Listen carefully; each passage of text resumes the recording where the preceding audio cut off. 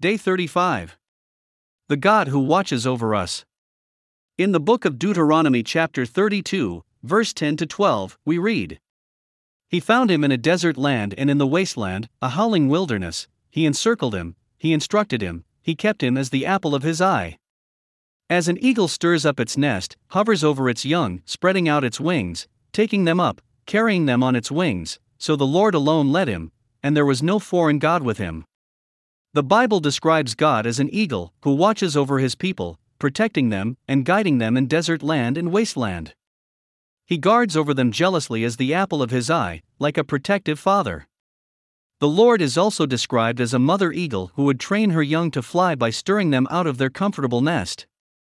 He would also monitor their progress and always ready to tenderly carry them on his wings if they become tired and weary, like a loving mother eagle. The Lord Himself does all these without any help from any foreign gods. The people of God experiences God's covering, protection, guidance, salvation and favor when they worship Him alone and do not bow down to other gods. Though God does not need anyone else to help Him to accomplish all these for those whom He loves, He has decided to delegate His roles both as protective father and loving mother to earthly fathers and mothers. The very fact that we have parents to watch over us, cover, protect, guide, help, support, encourage and bless us, is evidence of God's love towards us. Parents are God's delegated authority in our lives. They are representatives sent by God to be positioned in our lives to convey God's blessings to us.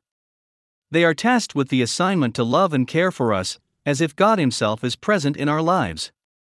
Some of them may fail, but God's original intent is so that we might be blessed through them, and to pass on God's blessings from generation to generation. We might not have perfect parents, but know for sure, we have a God who is perfect and loves us with perfect love. The Lord is jealously watching over you. He has not taken His eyes away from you. He will not leave you nor forsake you. In Psalms chapter 27, verse 10, we read, When my father and mother forsake me, then the Lord will take care of me. Prayer Focus 1. Pray for all those who are in spiritual leadership, parents, bishops, priests, pastors, evangelists, cell leaders, PCC members, etc. That the Lord will build them up so that through them, He can nurture those under their authority. Focus 2. Pray for those who are in need of guidance, nurture and love, that they shall find their needs met in encountering God.